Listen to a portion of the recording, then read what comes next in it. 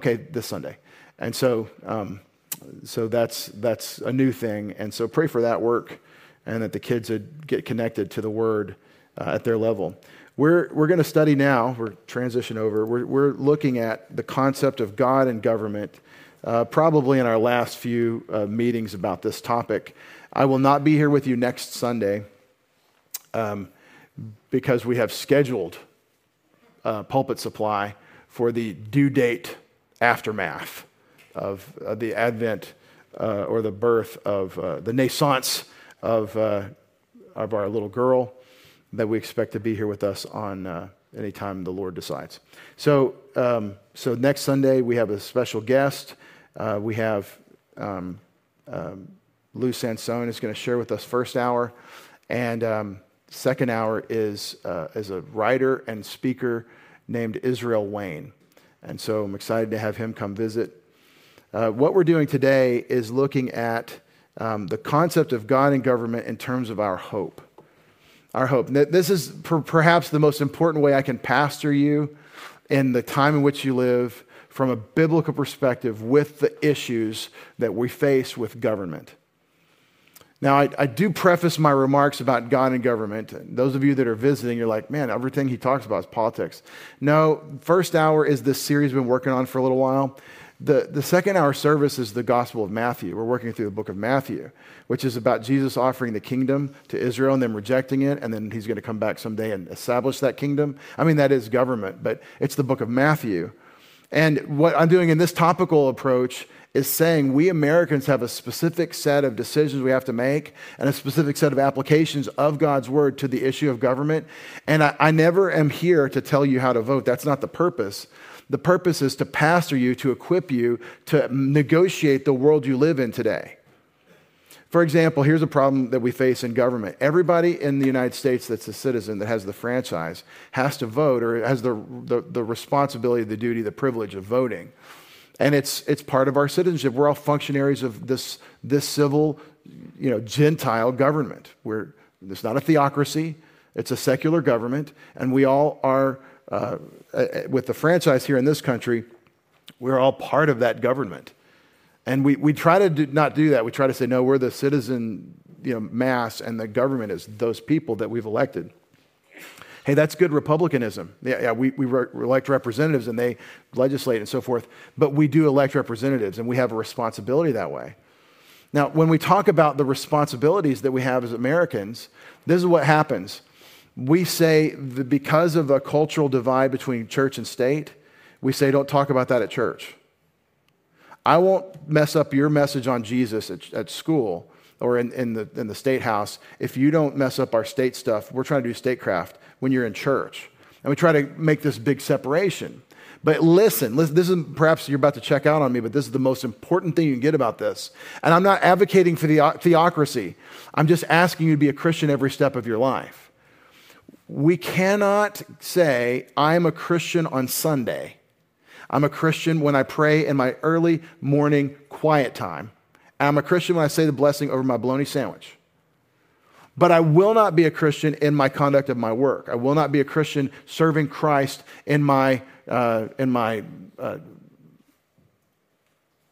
voting, in my assessment of the news. That's a different topic. You can't break your life into those compartments and be consistent as a believer. I know very well what it's like to do that. I'm speaking to you having worked through this in my own life. You go along and get along in your business side, and then you pray in your other, and you make these compartments. Now, your day is divided up into various activities. You have different things you do through your day, but the question is, do you walk by the Spirit, and so not fulfill the lust of the flesh? You're bearing the fruit of the Spirit, putting on Christ through all of those steps. And that's what this study is meant to do. It's meant to say, how should I think as an American? This is a ministry to Americans. We minister in the culture we're in. How should I think as a Christian who happens to be an American in the situation I'm in government? And this would be a much better approach than getting your information or your instruction from a secular source. And I'll tell you why. Because the person that doesn't know Christ is telling you to serve yourself or serve the state or serve something else, they're just offering idolatry. They don't know anything else. They don't know any other basis for life. And you can't live your life on that basis. That conservative, I'm a very conservative politically person, I'm more and more conservative in terms of my ethics, in terms of my understanding of the functions of government, in terms of my philosophical stance, the more I'm biblical. I'm going to be more American historically conservative. I'll also be critical of the areas where we haven't been consistent. Right? But forget the results of my biblical stance. Let's just go to the biblical stance. Right? The application of this is going to be individual. It's going to be what you do with the thoughts that we have. But these run very counter to the way people tend to think. So here's a big idea. A big idea is that the government provides my needs. That's a big problem for a Christian community. For people that believe in God to say, I love God on Sunday, but the government provides my needs day to day. That's not going to be good for us, even if the government is cutting you checks. And I'll tell you why. Because the Lord shall supply all my needs. And so you've changed, you've traded something when you see the government as your provider. That's the kind of thought that will give you a biblical perspective, and then you're not stuck. Here's what happens. We're lazy. I know we're all lazy in some way. Here's what happens. Pastor, what are you saying? Are we supposed to vote red or blue? Well, I'm not saying you're supposed to vote red or blue. Well, then, what's the point? I don't want to sink down and think. I'm asking you to think so that you can negotiate red and blue, so you can understand what we're dealing with. So if you don't do the lazy out and say, I pick a jersey and go with them, they're always right, and you think through why you believe what you believe and who best aligns with those things, you're equipped to do the worship of God in how you cast your votes. And let me say something else. This electorate where we're making decisions requires intelligence, requires information. You have to understand what's going on to make decisions about what should happen next. And this is always the weak spot. This is always the weak spot. Do y'all know what pravda means? Do you guys know what pravda means? Russian. Sounds Russian. That's Russian. What's pravda? Pravda is the Russian word for, anybody know what it is? Truth. So the state Stalinist newspaper telling people what the government wanted them to believe to control them was called truth. And it's not just Stalin. There's a devil's influence in all of world cultures, not just here, not just other places, in all cultures. The world system of deception and independence from God has infiltrated all the cultures. So our culture is better than your culture. Well, to what extent have you absorbed satanic worldly ideas as a cultural norm? Look at the United States culturally today. Pretty bad, pretty independent from God, we're going to have it our way and we're strong and tough and we'll do our own thing. Very different from our founding, as we'll see. But see, Satan's infiltrated. And so what happens? Satan is not primarily a military figure. He's primarily a press figure. He's primarily a communicator. And his main efforts, if you read the scriptures on Satan, it's deception. He's deceived the nations. He's blinded their hearts. He's put a veil over their hearts. This is what he does. He's the accuser, the slanderer. And so when you have information going forth, just understand there's going to be some misinformation baked in. So we are making decisions, right, as voters, and we want to make wise decisions based on actual information. And the more we look at our information sources, the more we have to say, I don't really know nearly as much as I think. And if I know just what the headlines say, I probably don't know a lot about what's really happening. And that is a hard thing to be in when you have to make decisions. And there's two things you could do about it. You can embrace the uncomfortable fact that you don't really know much. That's where I live. Just embrace it. We really don't know much about what's going on, but we know a whole lot if we watch the scriptures on what will happen, where things are going. I know where things tend because God has told me I trust Him. And I'm not really so sure about the headlines that I'm receiving, and I'm very cautious about making decisions based on them. I can do that. Or you can do what most people tend to do, and it's start jumping to conclusions. You can make conjectures and think you know stuff that you don't know. And so these are the options, uncomfortable or deceived. I'll go with uncomfortable. And I challenge you to that. So let's do something that's very comfortable. Let's talk about where our hope really lies, because, as I said, this is the passage, this is the study that is most important for our thinking about what's going to happen in our country as it goes forward. We'll pick a passage of a prophet whose nation is being dissolved by divine discipline around him and his message to that nation. He says, "Thus says the Lord, cursed is the man who trusts in mankind and makes flesh his strength, whose heart turns away from the Lord." Cursed. You want to be that? Who wants to be cursed? Who wants to have the opposite of blessing? Who wants to be miserable? Who wants to suffer horribly, right?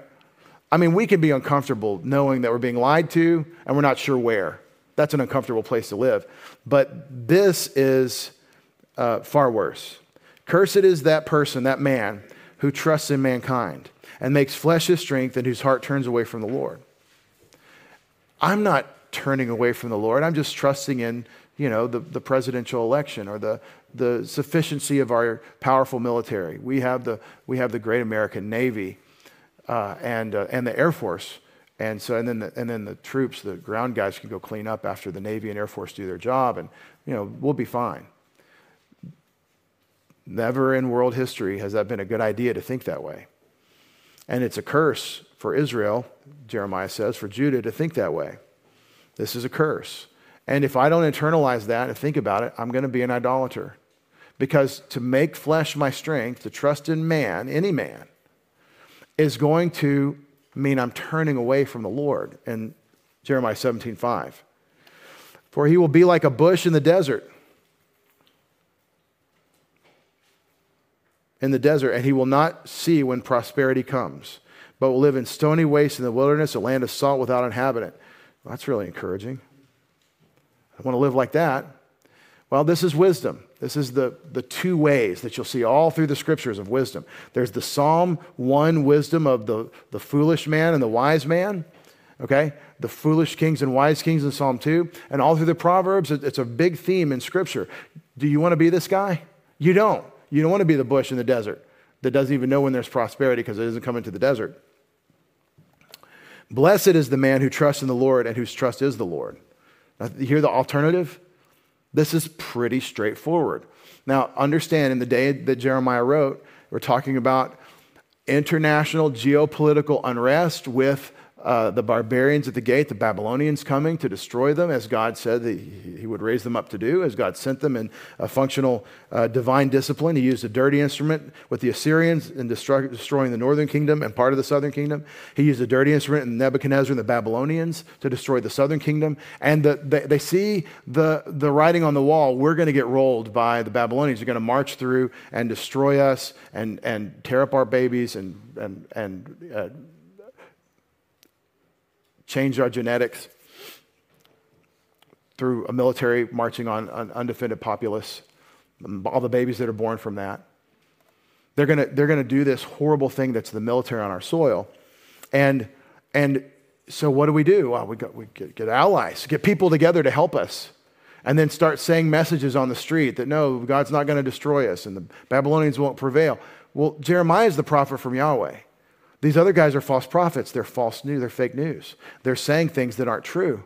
And we're getting the real story from the Lord. And the problem, again, for Jeremiah's day and Judah was not the Babylonians. It wasn't Nebuchadnezzar. Now, God could just, in Daniel 4, just kind of snap his fingers and Nebuchadnezzar goes feral. He becomes an animal in his mind. And then he unsnaps, and then he's got his brain again 7 years later. And the problem is not Nebuchadnezzar. He is just an instrument in the hands of a God bringing discipline on the nation, according to Leviticus 17. See, covenant Israel has violated the conditional covenant stipulations of the relationship with God through idolatry, and God is bringing international divine discipline through the Babylonian army. And so what you have is the thing you can see. I see Nebuchadnezzar, and he's got so many chariots. How many people we got over here? Can we go to the Egyptians? Can we get some alliances with other people? Can we get some people with chariots to fight those chariots? And we're doing what we see. And the problem is not Nebuchadnezzar's chariots. It's God. He's bringing Nebuchadnezzar's chariots. You think if you beat Nebuchadnezzar, you think God doesn't have something else? Right? You're fighting God. This is the problem. And so, blessed is the man who trusts in the Lord and whose trust is the Lord. For this is the wisdom. This is the wisdom. Whatever happens in your nation, The person that's trusting in God will be like a tree planted by the water that extends its roots by a stream, will not fear when the heat comes, but its leaves will be green. It will not be anxious in a year of drought, nor cease to yield fruit. This is what you're supposed to think, Judah, national southern kingdom of Israel. You're supposed to think in terms of the trust in God. And you're not. You're trusting in man. And this is the problem. It's always the problem, is that we ignore God.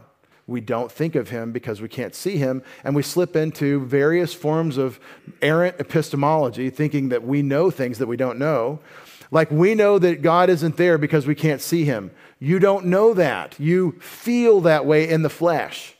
We know that if we're suffering, then God must not be loving us because this hurts. You don't know that. You feel that way. What you know is what God told you, right?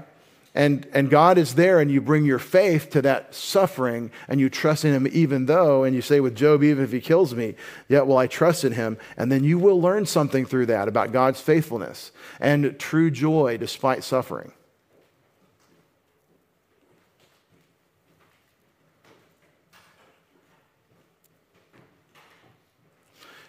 So the two ways in Jeremiah, you can trust in man and be cursed. You can trust in God and be prospered. And you can't think the way the people on the street in Judah are thinking and think the way Jeremiah is saying. You can't be like, we're walking by what we see and there's a military crisis and we got to fix it.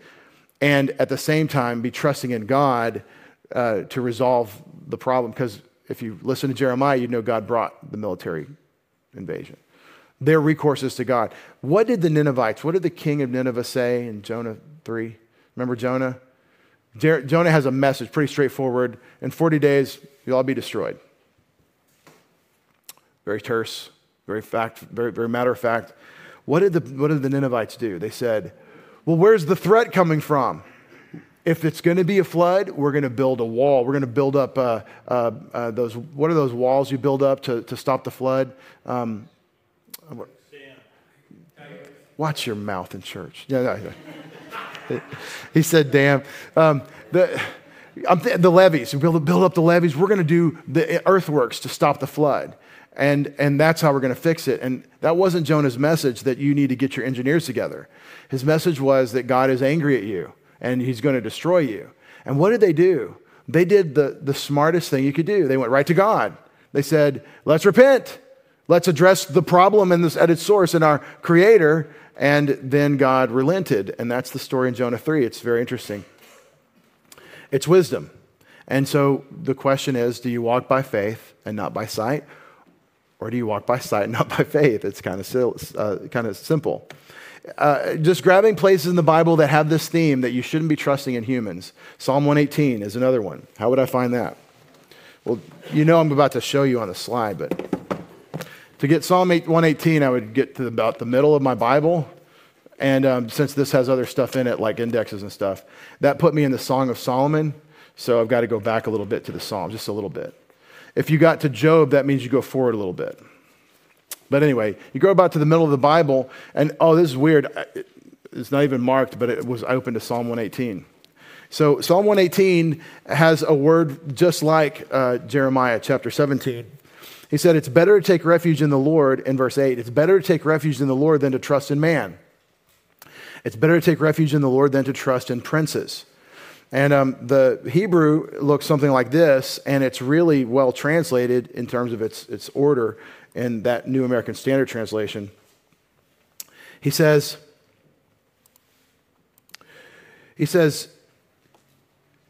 Tov plus the men in the next line means it's better than. And he uses these two words, these two verbs, twice in parallel. It's better to take refuge in Yahweh than to batach, and then to rely upon Adam. So the opposition is very clear.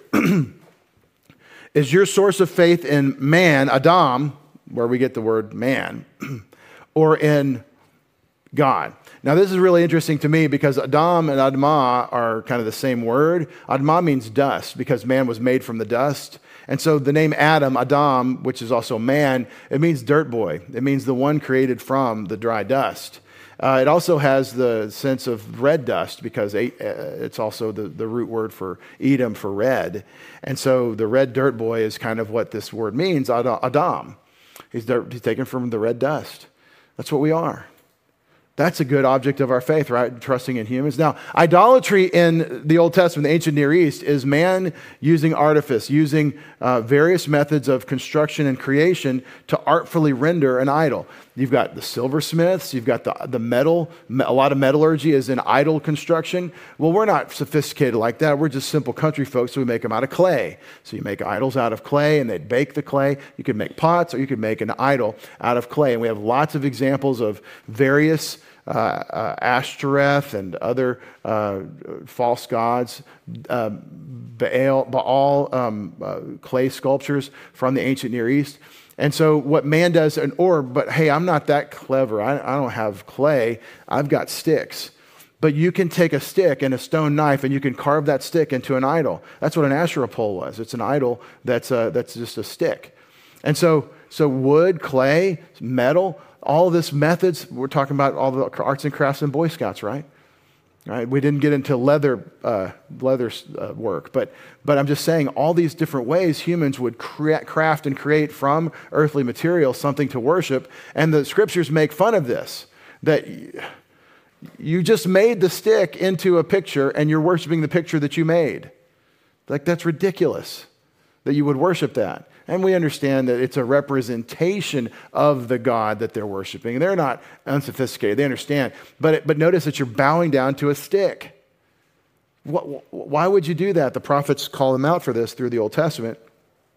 Well, I'm saying that that's the idolatry that we think of, that they made an idol, a physical idol, and then they worship the idol as though it's the God behind the idol. Now, just dispense with that and recognize we are made of clay. We're made of dust. And man becomes the object of faith. Any man, any leader.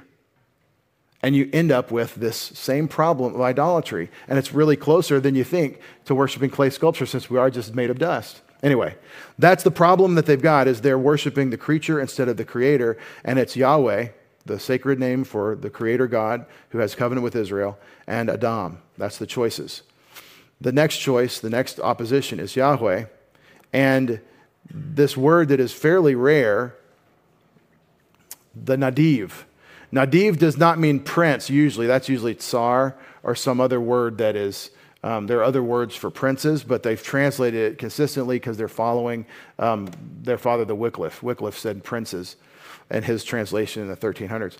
This word would be better translated the aristocrats or the noblemen, the wealthy, the people that are of status, who at least they can, if we get behind them. It's just means somebody with power. So it could be translated prince, but it wouldn't normally be. So I've translated nobleman.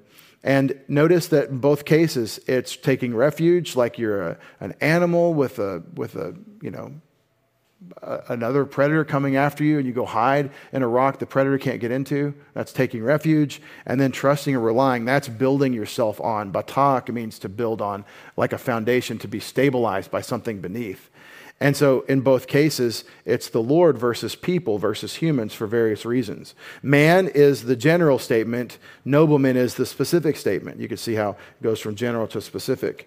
So the words chasa, that's the two words in Hebrew for trust here. Chasa, to take refuge, and batach, very common word for faith in the Old Testament, to rely on or trust in. Now, the word that we translate faith is aman, where we get the word amen, or Jesus says it, amen, amen, amen, amen, I say to you. That's aman, that's the Hebrew word that is most parallel to pistis or pistuo in the New Testament, faith. When you aman something, you are either being faithful or you are recognizing the faithfulness in someone else. And what people do toward God is always that second one, always recognizing his faithfulness. Aman is never God looking at us and saying, oh, he's faithful. Aman is always us looking at God and saying, he's faithful. And that's faith. But here, the words are picturesque because it's poetry. Chasa, to take refuge in. Notice I say chasa, that's how I transliterate the chet.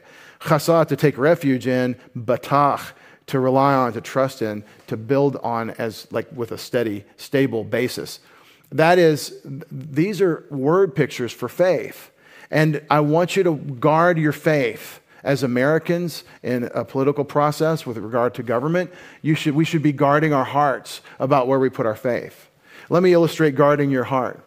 Where do we usually use that language? Guard your heart. Usually talking to teenagers about their emotional entanglements. Because there's nothing more powerful than the draw of she likes me and I dig her. And I don't really know anything about her, but we have this connection. It's real. I feel it. What do you feel? I can't describe it, but it's it. I'm not denouncing romance. I'm not saying it's not a valuable thing. I'm saying it's not the relationship. It's the beginning of the relationship. And so we tell children to guard their hearts. What do we mean? We mean that you need to establish that you have a person of character before you give your life and forfeit your future options. Because you might have somebody that initial phase is delightful, and then they have no integrity. And then you're stuck. You didn't guard your heart. That's the idea of guarding the heart. I made a choice on the basis of a false pretext, and it was because I believed something. I had faith where I shouldn't have had it. And so how many relationships have you seen in your life? We could make a list of this. How many relationships you've been in or seen where you didn't really know what you're dealing with, but you believed it would go well, and so your faith was misplaced? The best way to tell young people, by the way, to guard their hearts is to say, if you believe in Christ, then you need to walk as though Christ is your life. For me to live as Christ. And then you need to consider what he wants for you in this relationship, even in this thing. In my romantic stuff, yeah, even in your romantic stuff, I mean, that's not church stuff. A lot of the Bible is about this. It's a major aspect of your life. And again, it's one of these power moments. You're going to make this lifelong choice, not eternal choice, but a lifelong choice about what you're going to do with yourself, with the spouse. And if you don't bring God into that discussion, then your life will not be his. That's how it works.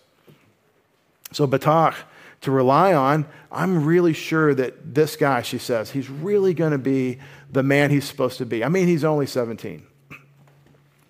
He hasn't ever done anything yet. But I know he's going to work out. What do you mean he's going to work out? Well, he's always going to pay attention to me. He's never going to hit me. He's going to be kind and faithful, and he's going to do whatever I want. And he's going to buy me more things. He's already bought me some things, and he's going to buy me more things. I know, ladies, you're not mercenaries that way. You don't think that way. So other people think that way. And it's going to go well because it's going well now. And after all, Valentine's Day was great.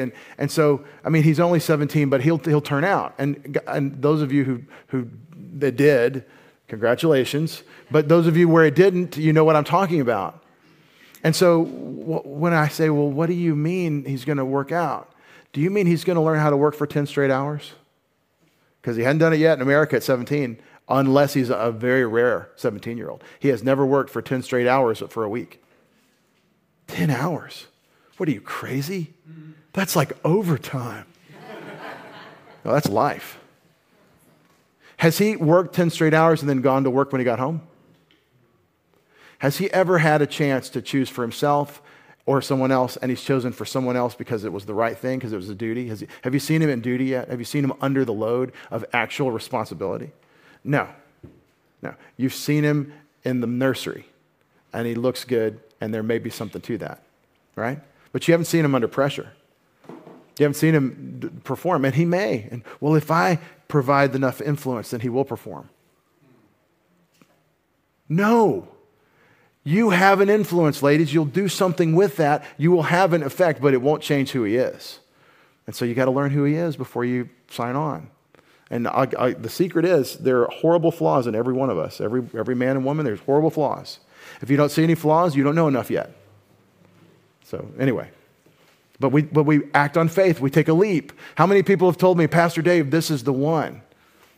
How do you know? Oh, the Lord. This is God. This has to be from God. Cut 2. It's not working out. If he emotionally disregards me enough, can I claim abandonment and get a divorce? That's cut 2. Cut 1 was, this is God's will for us. Cut 2 is, I'm looking for ways out. And I have a word for that too. And it's a wonderful word in Matthew 19. Anyway, the point is that I'm illustrating with romance the idea of putting your faith. you don't put your faith in that other person. Your faith is in God to provide for you, and you ask him and you walk with him and you include that part of your life into your walk with God. Flipping over to Psalm 146, he says, do not trust in princes, in mortal man in whom there's no salvation. Well, we don't have princes in America. We have elected officials. Aren't they doing a great job? Oh, yeah.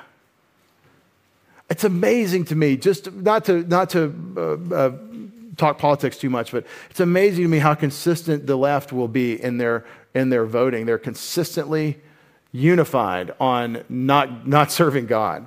We will not accept that there's a creator, and we will not legislate as though we're responsible to him. That's the left. It just is. It comes from Marx. I'm sorry, that's just where the left is. But the right can't get together because they don't really have any principles. They're trying to appeal to certain, we have traditional values. And then they can't align and agree on anything. So the weakness of the right is just on display. It's so hard to watch. Well, God isn't weak. So let's take our eyes off the politics. Don't trust in princes or in mortal man, whom there's no salvation. His spirit departs. He returns to the earth, and that very day his thoughts perish. You ever had somebody that you were really fond of, and they died, and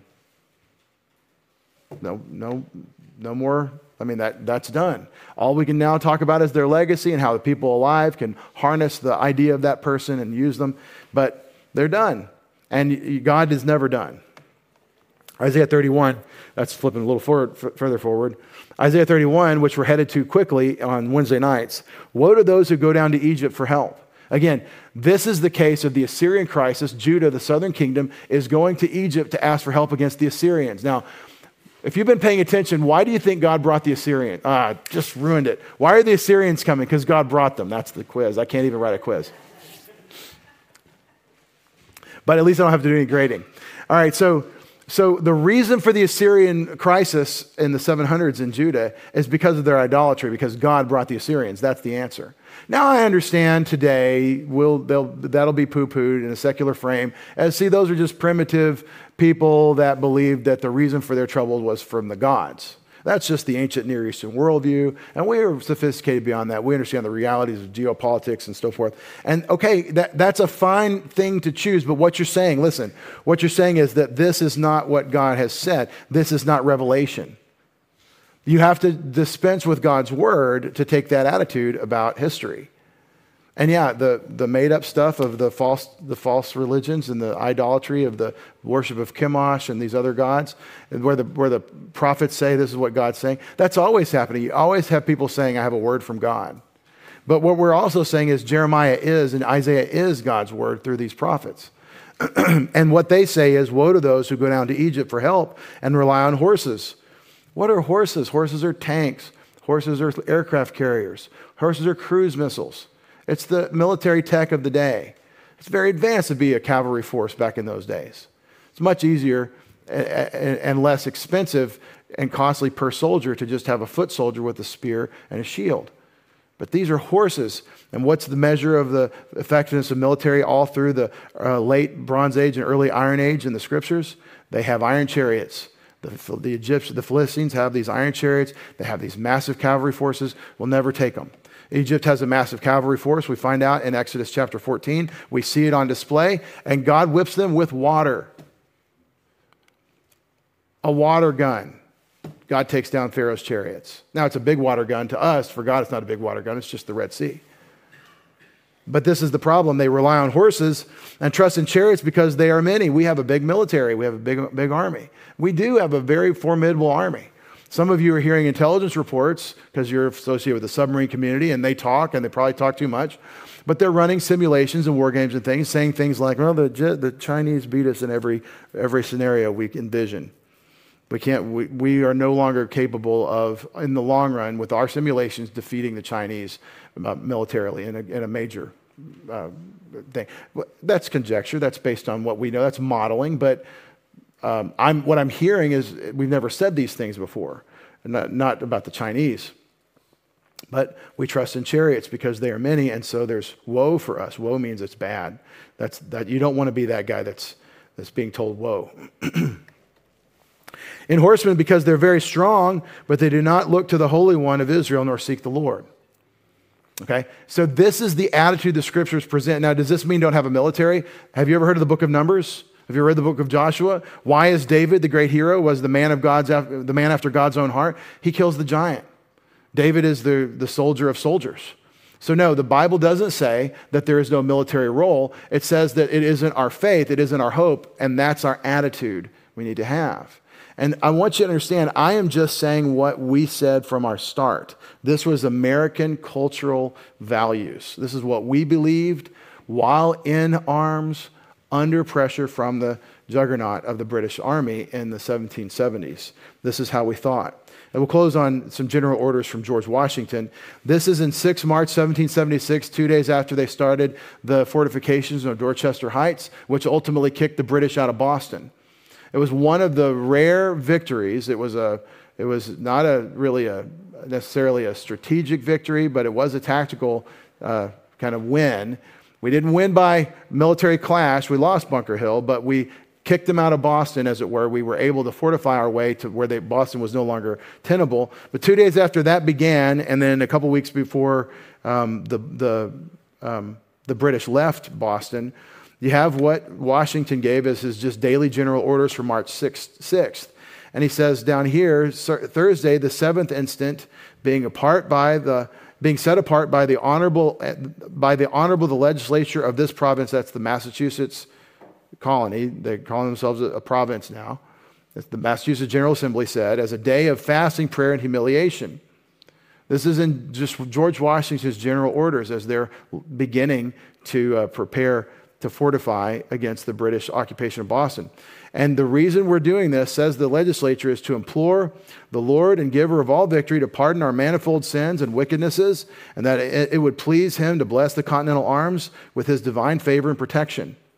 So they're not having a feast, they're having a fast, and it's a day where we're going to collectively focus on our Creator and pray. Confess our sins, confess our individual sins, our national sins, and beseech the Lord to provide us victory. That was not, we are going to win because we are America strong. That was not, it's after all, it's us, and we know how to hide behind trees, and we can kick these British out if we just stay long enough. It wasn't that way at all. They were saying, we owe all we are to God, let's beseech his favor. And so all those that want to grab Romans 13 and say that what they were doing is against the word, they were very serious about following the word. You have to peel that onion a little bit and not be so simplistic. That was the quote of the legislation, the Massachusetts General Assembly. Here's what Washington then said: all officers and soldiers are strictly enjoined, that means requested, to pay all due reverence and attention on that day to the sacred duties due to the Lord of hosts. That would be Yahweh Sabaoth in the Old Testament, the God of the armies. For his mercies already received, so we're giving thanks for what he's already done, and for those blessings which our holiness and uprightness of life can alone encourage us to hope through his mercy to obtain. We need to walk worthy and not expect discipline from him, because his discipline could be in the hands of the British, is what he's saying. We need to, in other words, he's appealing to the fear of the Lord. Don't taunt him with your immorality. We should purify ourselves so that we don't incur his wrath. Do you think this is what the general orders sound like out of General Howe's office? They weren't thinking this way. Now, they weren't in trouble. Washington's got a ragtag band compared to the British military. I mean, he's got basically the beginnings of the army and the militia of Massachusetts at this point. But it's very likely that they're going to get rolled. So they don't have the military strength. What do they have? Well, we'll just appeal to our Creator. And that is okay. When God brings you to that point, occupy it. 15 May, they've kicked the British out of, the British left Boston because of the fortification and the story of Dorchester Heights. And now they're setting up in New York for the Battle of Manhattan and Long Island.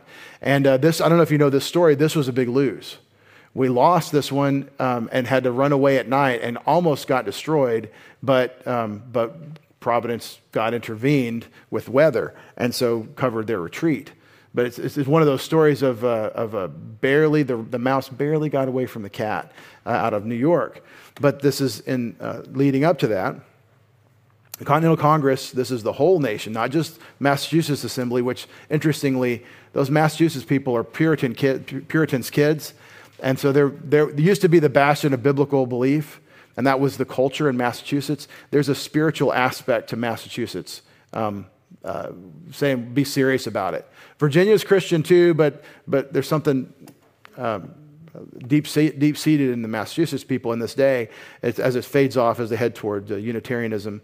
But fasting, humiliation, and prayer, this is what we observe the 17th day of Friday, 17 May. Now, I want to tell you that the military today, the United States military, does not think Friday of any Friday of the year is a time for fasting and penitence and service to God. Friday is, as soon as we can get away, it's time to go see how much of our paycheck we can go through. And they're kids and they're young, and we understand, youthful indiscretion stuff. But this is the attitude that is fitting to this country. Fasting, humiliation, and prayer humbly to supplicate the mercy of Almighty God, that it would please Him to pardon all our manifold sins and transgressions, prosper the arms of the United Colonies, and finally establish the peace and freedom of America upon a solid and lasting foundation. They're saying, God, do it. We can't do it, but we'll do what we can if you'll support us. The general commands all officers and soldiers to pay strict obedience to the orders of the Continental Congress, and by their unfeigned and pious observance of their religious duties, incline the Lord and give her a victory to prosper our arms. This is the attitude of this country. Now, let me just say a word about cynicism and leadership using the political, flourishing that people will appreciate. We're real cynical about our government. Someone gets up and talks about God today, and you're like, yeah, probably just paying lip service to get votes and stuff. Let's be cynical and say George Washington was just being a master leader, manipulator, I should say, to use this God talk to get the army where it needed to be. Even if that's the case, and I don't believe that at all, but even if that was the case, the master manipulator is using language that he knows the general population will be motivated by, they'll respond to. This is their heart. This is their heartbeat. He's saying words appropriate to the people that they will receive. He's not saying things that people are going to laugh at him about. There's a reason why Washington was revered, and it's things like this. That was your culture. That was the population. They, of course, expected that they needed to fast and pray before God and repent of their sins and confess their sins and beseech God's favor and walk worthy of the liberty they're asking for. They thought that was the cultural norm. This was to the army. You can't say that was about the population. Have you been around the army? It's young men. It's not young women who carry the moral flame of the culture. It's the young men. So even for stronger reason, this was your culture. This is who they knew they were supposed to be. And it's what we were expected to be as we were founded. And so when you see this culture and you look at our culture today, you have to say, these are two different nations. These are two different peoples. We have grown into something that was unrecognizable by this small population back then. And I agree. But that doesn't mean that that's not where we came from. And some of us are still thinking this way. And this is the heartbeat. This is the value of the American experiment. It was never, we're gonna win because we're tough. It was never, we've got the long rifles that we developed down in Pennsylvania and Kentucky, and we can shoot them at a longer distance because we've got rifles. It was never that attitude. Some people might have had it, but it wasn't the culture. The culture was, let's beseech heaven for His favor. So let's do it. Father, thank you for your word and the challenge it presents to us. And I thank you so much as an American for the heritage we've received here. We have so many reasons to be grateful for the exemplars in our history. Father, did you show up in Providence when they asked for a nation? Did you show up and provide what only you could do when you brought the storm, you brought the snowstorms, you brought the squalls in the water that destroyed the British fleet? Did you show up and answer their prayers directly as you show again and again that you do in the scriptures? Did you respond to them because they, from the bottom up, were Christian, from the top down, were leading with Christian ideals and thoughts and performances? Not performances, Father, just obeisance. They were truly seeking your face as they made their appeal. Father, we are not Israel. We never were national Israel. We didn't get a covenant with you at Mount Sinai or at Mount Vernon or any place else. But you are our God to the extent that we're believers in Christ. We thank you for the heritage we have here. I pray for its witness. Father, there's a gospel witness in what you did in this country. I pray for that to go forward. This witness, Father, if it could only capture the imaginations of a remnant of people in this country, that they could remember why we even had a country in the first place. That we could wake back up to the thought that we belong to you because we're believers in a country of believers, a group, a culture composed of Christian thinking is such a target of great blessing and prosperity, and we have been blessed so marvelously by you. Father, thank you for the freedom we enjoy today, to this day. We pray against the efforts of those seeking to destroy it. And Father, we do that because we want to proclaim Christ. We want to be on mission. We want to be about your word and your work. This is the reason for our freedom. Let us never forget it. Let us be on mission. Pray in Jesus' name. Amen.